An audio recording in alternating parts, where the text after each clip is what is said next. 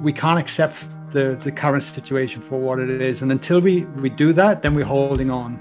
And whatever we continue to hold on to gets heavy. I don't care how strong you are. Over time, this iPhone, if I held this out like this for 10 minutes, 20 minutes, my arm's going to fall off. And we tend to do that with our problems.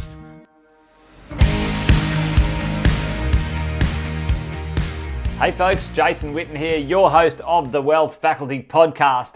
And this week I had a chance to sit down with Guy Lawrence. Guy Lawrence created and founded 180 Nutrition in 2010, grew it to a multi-million dollar nutrition business, and in 2018 had an epiphany about life, happiness, and his direction, which led him to sell his business and then start a new business, which is in the world of retreats, breathwork, meditation, and many, many cool things to do with wellness inside creating meaning and health and wellness in your world. I got a chance to chat to him about the techniques, the experiences, the processes that he takes his clients through. And we were lucky enough just recently to hang out with him down in Ballina in northern New South Wales and have some time doing some of his breath work and some meditation work. It was absolutely fantastic. He is the founder of a podcast, Let It In podcast, and he has interviewed many, many gurus, spiritual, scientific gurus around the world about this world of creating health and wellness in your mind, emotions, connecting your mind and heart together. It was an excellent conversation, and I'm sure you will enjoy this episode of the Wealth Faculty with Guy Lawrence. Take care. Guy, mate, welcome to the podcast. Great to have you today. Thank you, Jason. Honestly, it's truly an honor to be catching up again after, I think it's been a couple of weeks now. It has, mate. And yes, it was awesome. I think we were just chatting off air. The leadership team, you came and facilitated with my leadership team and my team down in Ballina a few weeks ago, some breath work and some meditation stuff. And it was absolutely fantastic. My team is still raving about it. They're very keen to add next time we come down a bit of an ice bath. So it'll be good to talk about that a little bit later on today, mate. So awesome to see you again, and great we could lock you down and pin you down for a good chat today, because some of the things you shared, I have loved for ages, and I know my listeners would be very keen to hear some of your wisdom and your experiences, mate. So, but first, just quick question. Marcus Pierce, buddy of mine and yours, was telling me, you're 7 months into a new life, which is with a baby, young Ava, and your wife. This is a new world for you. It is totally a new world. It's an incredible new world, actually. And I won't lie, it scared the shit out of me until and I have huge respect for every woman out there, every parent, what they've gone through, because part of what I do is about embracing the unknown and seeking opportunity, which I believe lays in the unknown. But because we're so structured and want so much control and safety, we kind of can so often deny ourselves of opportunity. And seeing the pregnancy, and that was the greatest unknown for me. And but when fortunately we had a very healthy pregnancy and a very healthy baby, and it's changed my world. Like, it's absolutely rocked my world. I run on less sleep. I'm amazed how much I can actually fit in. It kind of highlighted how disorganized I was before, because I've had to get my shit together since she's born. Yeah. Well, it's a common saying, those two types of people in the world, those with kids and those without. And once you have a child or two under your belt, you kind of get the meaning, don't you? Yeah. Oh yeah. Yeah. Huge respect for all the parents now. My God. Totally, mate. No, that's awesome. Well, listen, today we're going to go and have a bit of a yarn about your world, but a little bit of background for those listening in. You started out, over almost a decade, you were running a very successful nutrition business, 180 Nutrition. And then all of a sudden one day you said, that's it, I'm going to change my direction in life. And, you're doing what you do now. Give us a little bit of an overview of, what are you doing now, and why are you doing it? From a very successful business now to a very different direction in life. And it'd be great to dive into it. Totally. What and why? It's interesting, isn't it? The what, every time I answer this, changes, because at the end of the day, normally when they say, what do you do? I just say, oh, I run retreats. And then I leave it at that. And then they go, well, oh, yeah, that's interesting. What, a retreat? Is it like, cocktails at sunset? Like what kind of retreat there is? And I'm like, no, it's definitely not cocktails at sunset. It's deep work, but very transformative.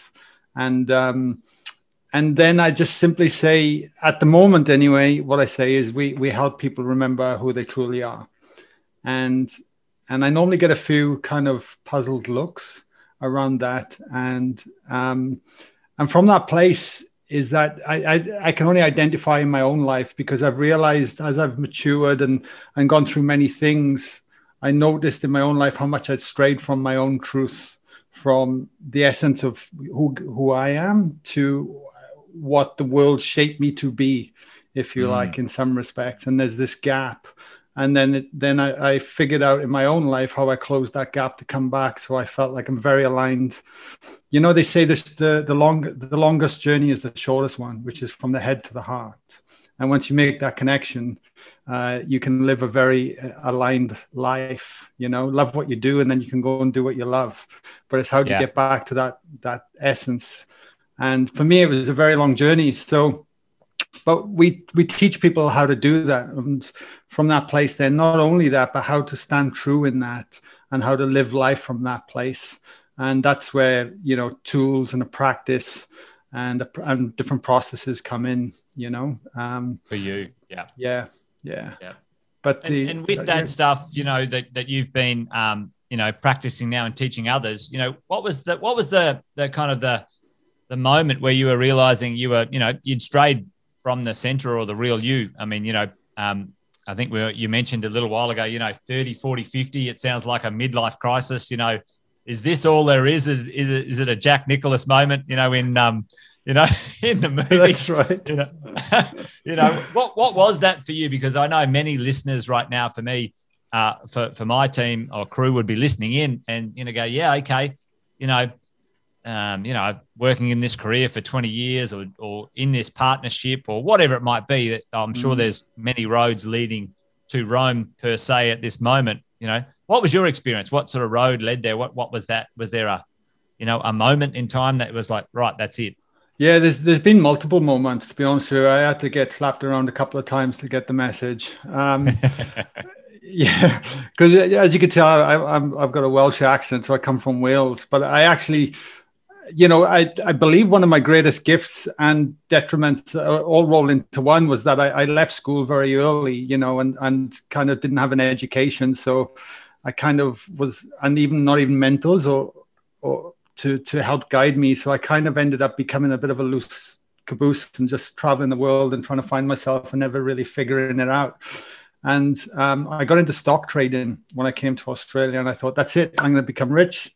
I'm going to make some serious coin, and then I'm going to be happy. Then I can go and do what I love. So that was the first time. But a very long story short, 3 years later, racking up a heap of debt, I got run over by a car. I quit the stock trading, and my girlfriend left me all in the space of a week. And it turned out the person that knocked me over on my push bike in the car was a 60-odd-year-old lady that happened to be a client of my girlfriend, who trained her as a fitness trainer, because we both worked in the fitness industry. So it was like all the serendipity moments, and it just and I was pushing so hard, and I just could not make it work. And so that was lesson number one. And the universe gave me a big slap, saying, "What are you doing? Like, you let it go." But I couldn't. Because looking back, it was the greatest gift ever. But then from that point, because I was already working in the fitness industry, there were signs, and I ended up working with people with cancer. So they taught me how precious life really is. So I had clients that one day wouldn't turn up because they'd passed on, and people had gotten to know. And it was the one theme that was coming back was like, live your life, like follow your heart. And from that gave me an education around nutrition. I really started to look into the health industry, because what I was seeing and what was actually being spouted as the normal in the healthcare professions, and they just weren't aligning, and I was very confused. So I started delving into that, and from that spawned a natural protein supplement that I got involved with. And because I was working at a university, I could I knew everyone. It was like being at a village with thousands of people, because I was in the fitness area. Like I knew everyone, from the professors to the students to the ABC journalists across the road. Like, and everyone wanted to talk to me because everyone wanted to talk about fitness and health and how to lose weight and all the rest of it. So I had this good stomping ground. And the point I'm leading to this is because I just read the 4-Hour Workweek, Tim Ferriss. It came out in 2007. I think I read it about 5 times, and I thought, and I had this idea with this product that I was working with the cancer patients, and I thought, wow, the fitness industry needs this. Like, how am I going to do this? But at the time, I had so much debt from the trading. I felt like my hands were tied, so I only had my wits. So over a process of time, I started chasing this, and 2010, I ended up forming a partnership. Then the brand became 180 Nutrition because it was selling really well at the university. And then we kind of took off after the 3rd year. And all of a sudden, I'm like, from having to ride my push bike to work, I then owned a Ducati, and I had a nice car, and I was down in with the single apartment overlooking the beach in Maroubra. Like, all of a sudden my life just kind of transformed. And then I was at this point where I was still like, fuck, why am I still feeling empty? Like, what's missing? Yeah. So that was my big wake-up call. All of a sudden, I really had these 2 places. I'd spent 10 years in this massive struggle, honestly, like so much struggle financially, and just trying to find my way, to then going on this rocket ride and having national media and being the first company in Australia to bring this product out. And it took off for the CrossFit industry. And yet there was this still miserableness. But I started a podcast in 2013 or even 2012. And that was purely for me to keep exploring the health industry. Yeah. All the work was everything was starting to lead to this. My curiosity was like, well, why am I feeling like this inside? Why am I at this point in my life and it's still not working? And that's when I started to dive into, well, maybe my happiness needs to be created from the inside out, instead of looking for the external to create the happiness to then create my significance. Yeah. So that social message, which, where did it come from? That everything external is what you've got to go after to be happy and have a fulfilled life. Yeah. I know many of my listeners will be keenly listening right now to this, because my listeners are property investors, and, we externalize some of our wealth and our potential perceived happiness into the future. Well, when my properties produce positive cash flow, that's when I'll be happy. But I love this conversation. Yeah. So, and it's a huge lesson. And even Ava, having my daughter, is a huge reminder, because there's still a part of me that's chasing the drive. Like, because at the moment we've, I'm seeing incredible results in the people who work. This is an accumulation of 10 years of my craft with 2 other incredible facilitators that even 20 years in the game with what we're doing now. And we've come together and we're actually seeing phenomenal results. I'm not just saying this because I'm on a part, like, it blows my mind what we're seeing, but there's still a part of me that's chasing that now. And it's like, oh, they're not going to push there. And it's like, whoa, easy, Tiger, slow down. And the work ultimately is about having to go inward. And I think this is where information is powerful, but it's providing you use information to then have an embodied experience. Because, they say 10% comes from reading textbooks, 20% of your learnings come from mentorship, and 70% comes from, getting your hands dirty in the field and experience. So what we try and do is give people the experience and teach, and then work the other way. And that's what I ended up doing. So as I was investigating and looking at different aspects of the self and the inward journey, but I was going and implementing them. And then every time I had the patience to implement them, over time, I was getting these different embodied experiences that were making me go, now I get it. It wasn't just in the head. It wasn't in the thinking mind. It wasn't in the philosophy. I actually understood it, the language of the mind, but also the language of the heart. And it's just not talked about, in many circles, especially when you go out there in the world. Yeah. And that correlation too, the idea that, you sacrifice that connection with heart for, being smarter, having more things, is really, I think there's an awareness now, and I certainly do feel it personally in the circles that I've moved in, and maybe it's just because I'm moving in different circles. There is that idea of understanding, if it's at a cost, and that cost is, heart cost, then is it really worth it? But just speak to that for the moment, because this is something that's very I've always talked about. Balancing up that sort of drive, lots of people are driven for some sort of, goal and success and whatever. But then often there's this kind of almost opposing view that, that's bad or wrong, and that will cause problems or issues, speak to that for the moment. Because in my world, I love the idea of, being able to consciously choose one or the other or both or whatever it is, in a conscious choice. Are you saying the unconscious pursuit of that is sometimes the challenge? When you're consciously choosing it, then you're aware of what's going on. Yeah, I think we've just got to be mindful why we're chasing what we're chasing. Yes. And what do we expect to achieve when we get there? And if we're not very clear and distilled down within ourselves the reasoning, and I know I spoke to Marcus about this. He's a big fan of DeMartini's work, and our values and what actually drives us and the integrity of it is what we do. If they are misaligned, and I believe the values for me always come from what feels right within my heart and what lights me up.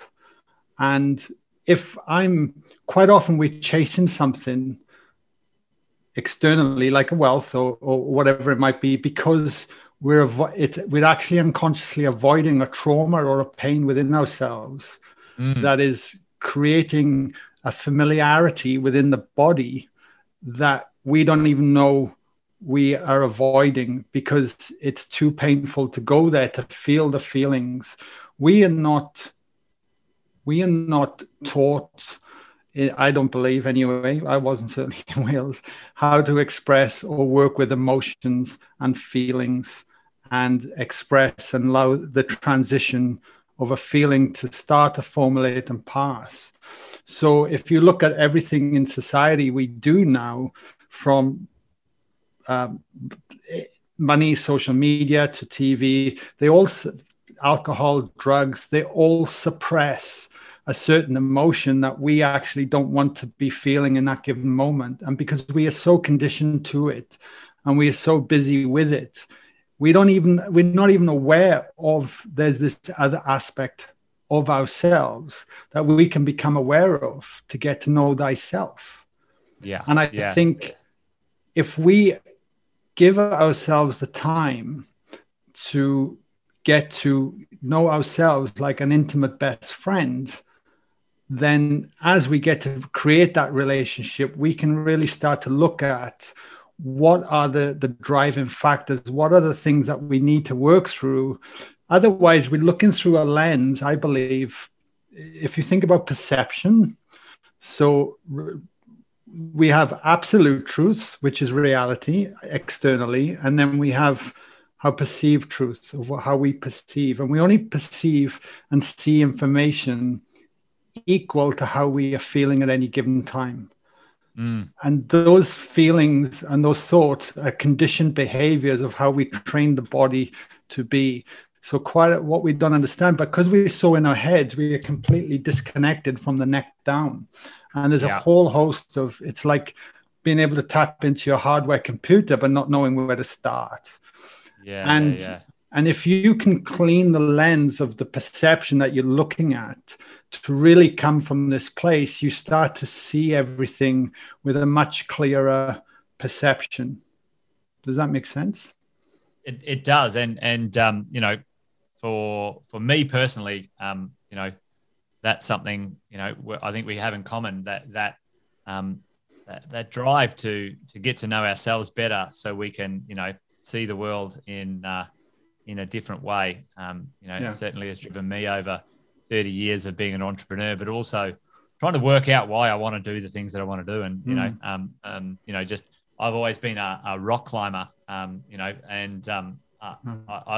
I've pursued, for 30 years, experiences that have taken me, to the edge of my, physical and mental and emotional capacities. And I love having those experiences. So, that's an interesting one there. But, I know that part of the work that you do, or helping people start to recognize and have experiences, is breath work and ice baths and those sorts of things. The experience that we had with the leadership team in that breath work was excellent.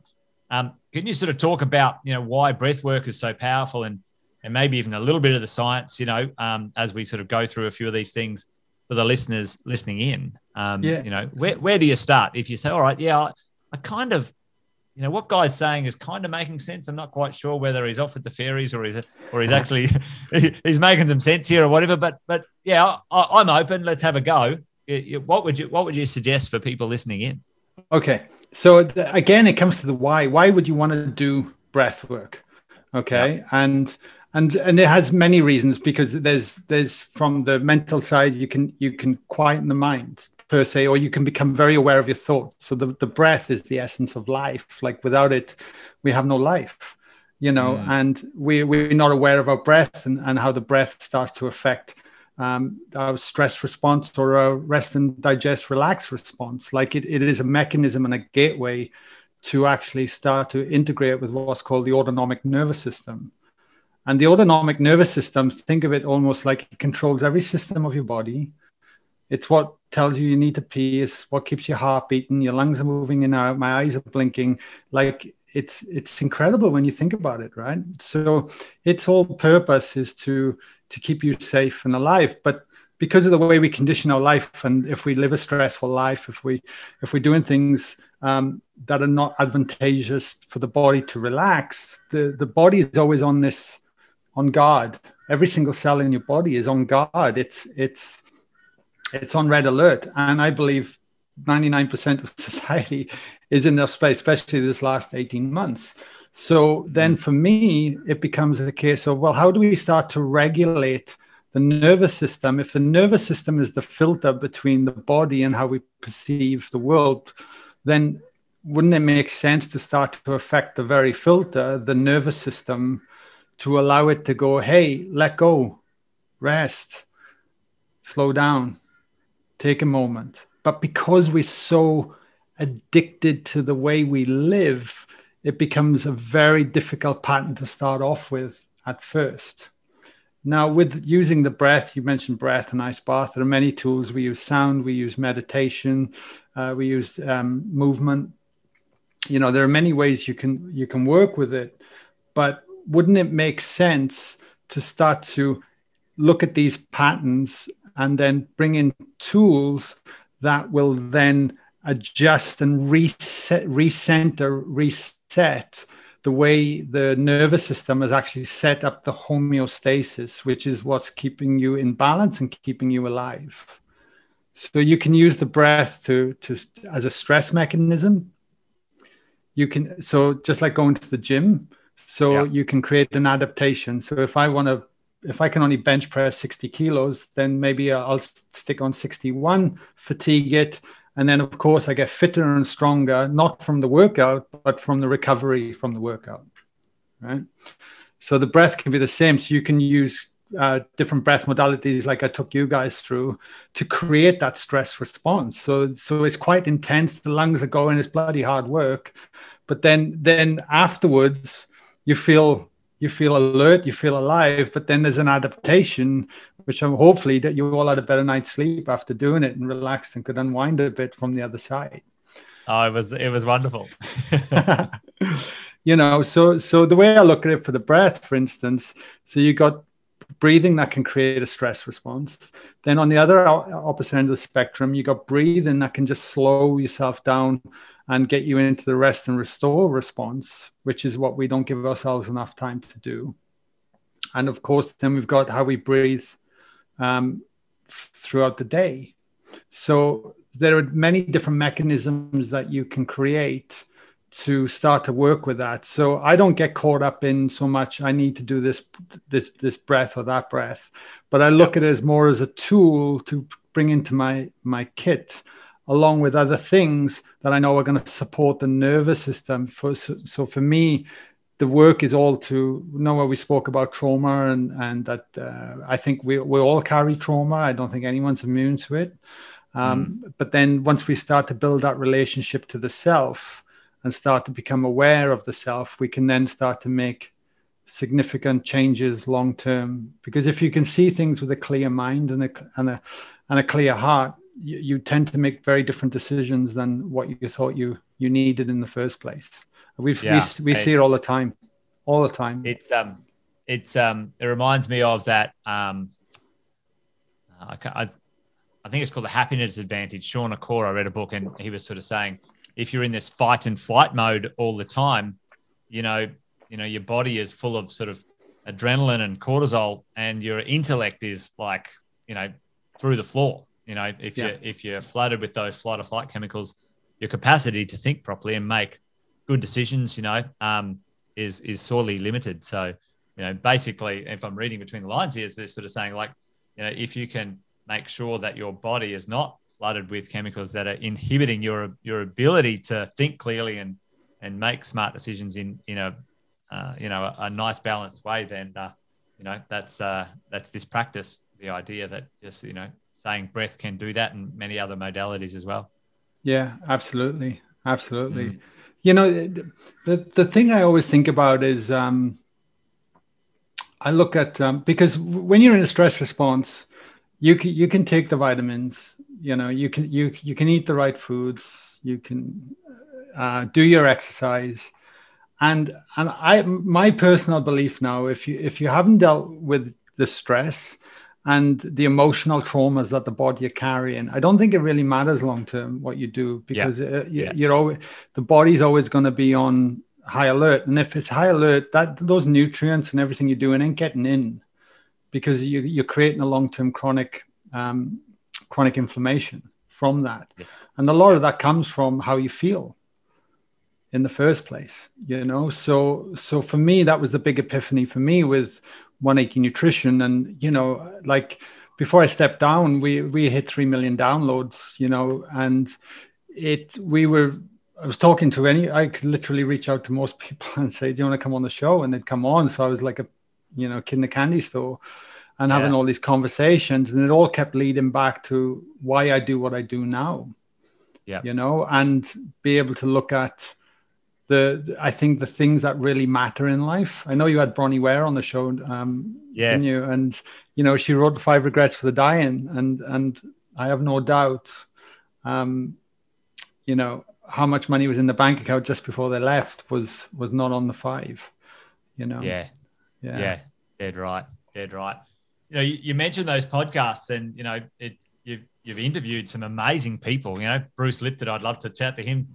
Dee Martini, Gable, mate. Kerwin Ray, Trevor Hendy. Like we've both chatted to them, and we know them in common. Like who were your top 5? What were the a quick highlight in that sort of space for you? Like is there one or two or a top 5 for you that when you interviewed them, you go like, gee, okay, that's going to change my world? You got anything? Yeah, well, definitely Bruce Lipton's one of them. Like his work has heavily influenced me over the years. And for anyone that doesn't know him, he wrote an incredible book called The Biology Belief. And that really is basically, and being a biologist and understanding how the mechanisms of the body work and the cells and the chemicals, but how our belief system, the unconscious belief system, influences our health. It's mind-blowing, and when you wrap your head around it, it makes complete sense. But the first time you hear it, you're like, really? Come on. And it's proper science too. It's not like foo-foo stuff out there.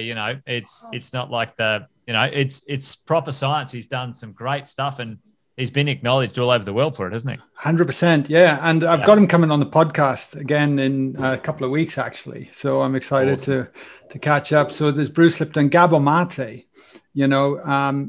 phenomenal gentleman, and he's looked at the impact of trauma. And again, it all comes back to how trauma impacts our early years from the age of 0 to 7 years old. Bruce Lipton, they all talk about this, and then how that's shaping the person that we become. And that's the gap I was talking about. The person, how we become, and the truth of who we are might necessarily not be the same thing. And how that is influencing our mind. So he springs to mind. I've got I'm excited. I've literally just booked in Reverend Michael Beckwith. I'm not sure if you're familiar with him. I have. Yeah. He's coming on in 2 weeks, so I'm really excited with that too. Like, he's just an unbelievable human being. It's amazing. And I get to, on my podcast, talk science and spirituality. That's the exploration for me now. It's like when I look at the body as hardware and software, I kind of look at the hardware being the physical aspects of our body, and the software being our consciousness. And how can we evolve both? Because if you try upgrading the software and poor hardware, you're probably going to blow a circuit. But if you don't address the software and you're only focusing on the hardware, then you're not really running to your potential either. I love it. Yeah, I love that hardware and software is so good. Yeah. Yeah. Well, that's an awesome one, because let's talk about upgrading the hardware, the software. And maybe software is the place. Sometimes we use the hardware to upgrade the software. The breathwork, the meditation, those sorts of things. Dancing, movement. Is there something? Let's say somebody is there to go, well, this is great, but I'm in all sorts here. I don't have time, or I can't sort of sit there and meditate my way to happiness. It sort of, talk to that. Sure. For people out there listening. We actually have our framework, which we actually hold over a longer term course, but we have a 4-pillar framework, right? And so let's take somebody, I don't know, Joe Bloggs. We're in our 40s. We're stressed. We're unhappy. We don't know where to start, right? Yeah. So the first key to any change is awareness. Awareness is, I believe, the most important thing that we can be. And when you think about it, we run 95% of our day unconsciously. Right? We continually do this. We sleep on the same side of the bed. We generally drink from the same coffee shop. We drive the same way to work. Like, everything we end up doing, it becomes a known, and we feel comfortable, and we don't have to think. So we can just go on autopilot. The job we do, and of course, life throws us challenges. And if it wasn't for those challenges, we wouldn't adapt, learn, and grow, I believe. Yeah. And it's being able to then create a different relationship with those challenges. So let's say there's a challenge coming on, but because we're running from the 95% unconscious, then we generally think the same things and feel the same feelings and expect a different result. So we get caught in these loops. And so when we start feeling a certain way, it just creates thoughts equal to the feelings, and feelings equal to the thoughts. And then we're in these holding patterns. So the first thing we need to do is be able to almost decompartmentalize and become the observer of what's going on, as opposed to just getting pulled into it in that moment. Yeah. And that's a lot harder than just saying it. Yes. Because what is it when we're intent? What's the last thing we want? We want to swear and go, fuck you. And, it just, we just lose our shit quite so often. And don't get me wrong, I still fall from grace, but it's about how long does that timeline affect you before you reset and come back to yourself. Yeah. So the first step is becoming aware, and we have lots of different tools that you can do. And a nice one is to simply set an alarm on your phone or your watch once an hour, and then when it goes off, check in with yourself for 1 minute. Like, just stop, breathe, slow your breath down. Like, where's my tension? How am I holding my shoulders? How is my body? Am I running on that place? And it's amazing that you can give your body permission to let go. just in that, very simple. I mean, everything we do now is very simple. You can take this, like I say, really deep and really shift stuff. And that's what we do, is hold space for people to move through that in a condensed space of time. Yeah. So there's awareness. So once we become aware of the problems, to then want to shift through them, that unhappiness, we actually have to acceptance. So that's the second pillar, because unless we can accept, if we continue to buy into the story and the blame and the pointing and the judging and the anger and the guilt and we can't accept the current situation for what it is. And until we do that, then we're holding on. And whatever we continue to hold on to gets heavy. I don't care how strong you are. Over time, this iPhone, if I held this out like this for 10 minutes, 20 minutes, my arm's going to fall off. And we tend to do that with our problems. And the only way to start doing that is accepting it. Okay. And awareness and acceptance start to come in from the observation, but and that's where the meditation practice can start to come in. Even if you just do 5 minutes a day or starting in the morning of sitting, like I'm actually sitting on a meditation stool right now, believe it or not, and I'll come in and sit there and I start to check in. Well, how am I thinking? I don't care if I'm doing this right or wrong. How is my breath? Am I able to relax and let go and just become the observer and rise above my thoughts? It's not literally about not thinking. It's about observing what you're thinking and what you're feeling. There's a difference, And then the third pillar, once you start to become aware, and acceptance is a big one, especially forgiveness, So there's a whole process. I'm glossing over things here, but from there is intention. Intention is massive. So intention then is like, well, what is my intention? What most people don't know what they want, so they always default back to what they know. Yes. So as you start to create an intention, and we often say create an intention around emotion first, because that's where you can recondition the body. So I mentioned love what you do and then do what you love. So generating a place of, and I've heard Marcus speak about this many times, generate a place of gratitude, a place of humility, and actually once you've accepted where you are, you can start to come to that place. And my intention is to be the best version of myself, who I am in this moment at any given time.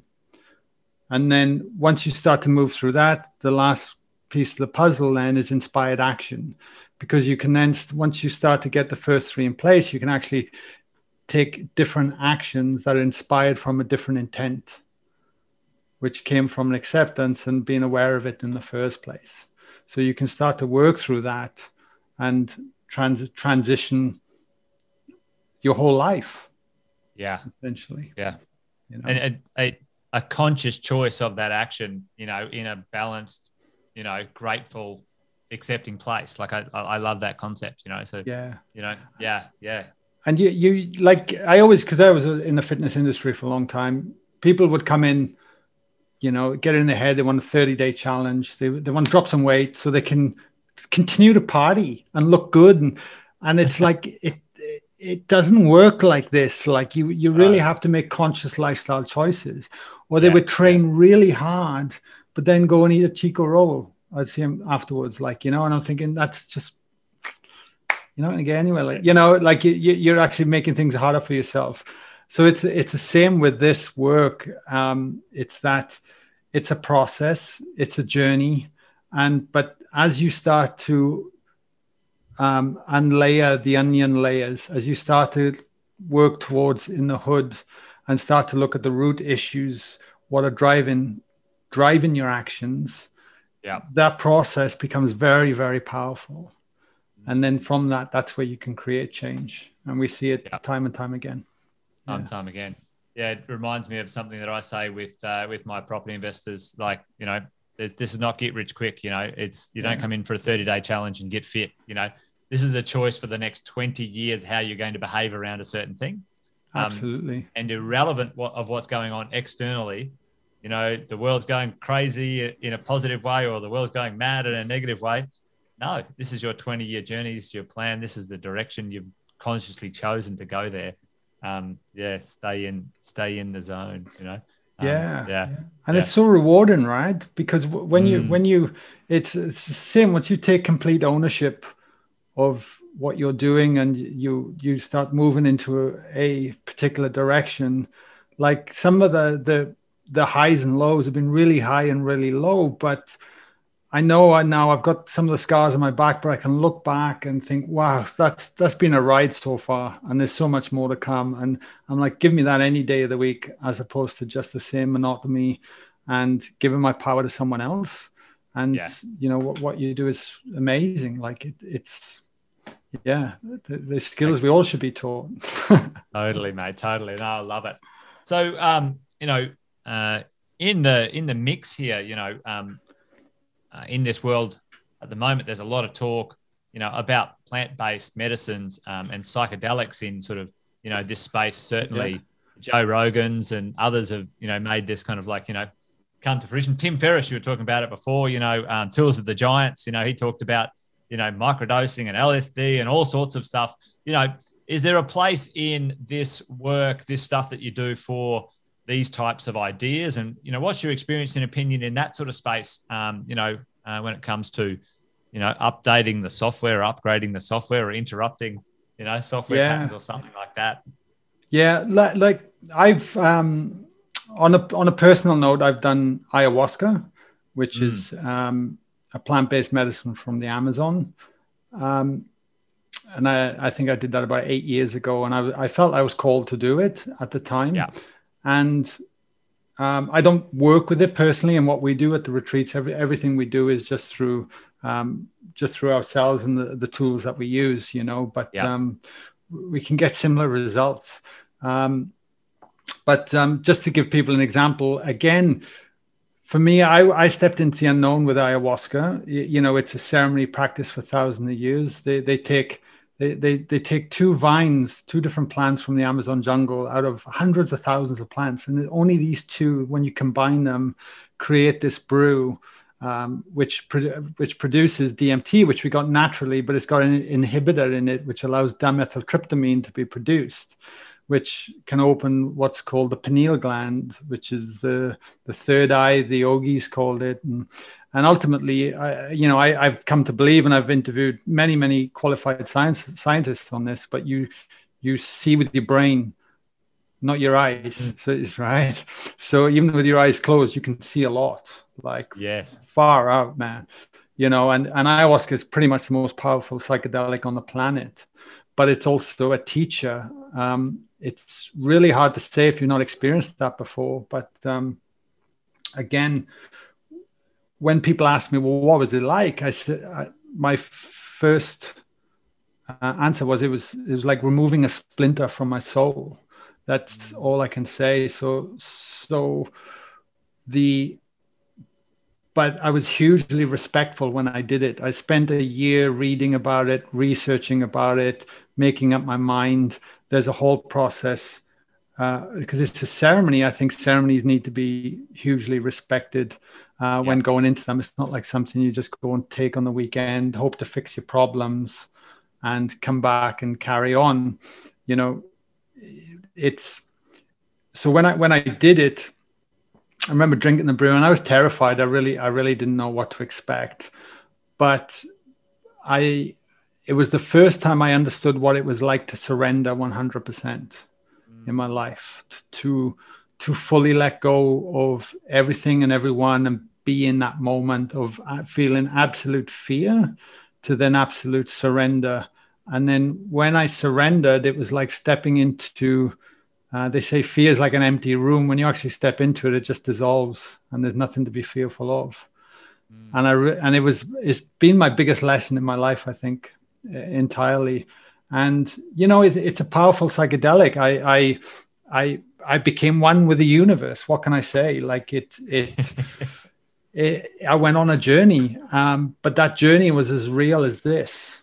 And, you know, there's a whole argument around consciousness at this moment in time. You've got a big group of scientists over one side saying consciousness is generated by the brain. And when you die, it's lights out, you know, that's it. Happy days. Or on the other side is that actually it's a conduit. It's like a TV antenna and consciousness is coming through the body. So what is it?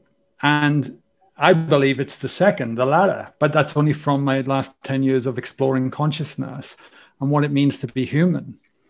And for me, what ayahuasca did was give me this experience to really question this topic and have an experience that was beyond me, beyond myself, beyond my body, but be taught lessons from emotionally and be taken on a journey to come back, only because I fully surrendered to it, to then come back and integrate that, but then go, well, if that's a psychedelic, is that possible without a psychedelic? Or is this just the psychedelic doing the work? So that was then my exploration.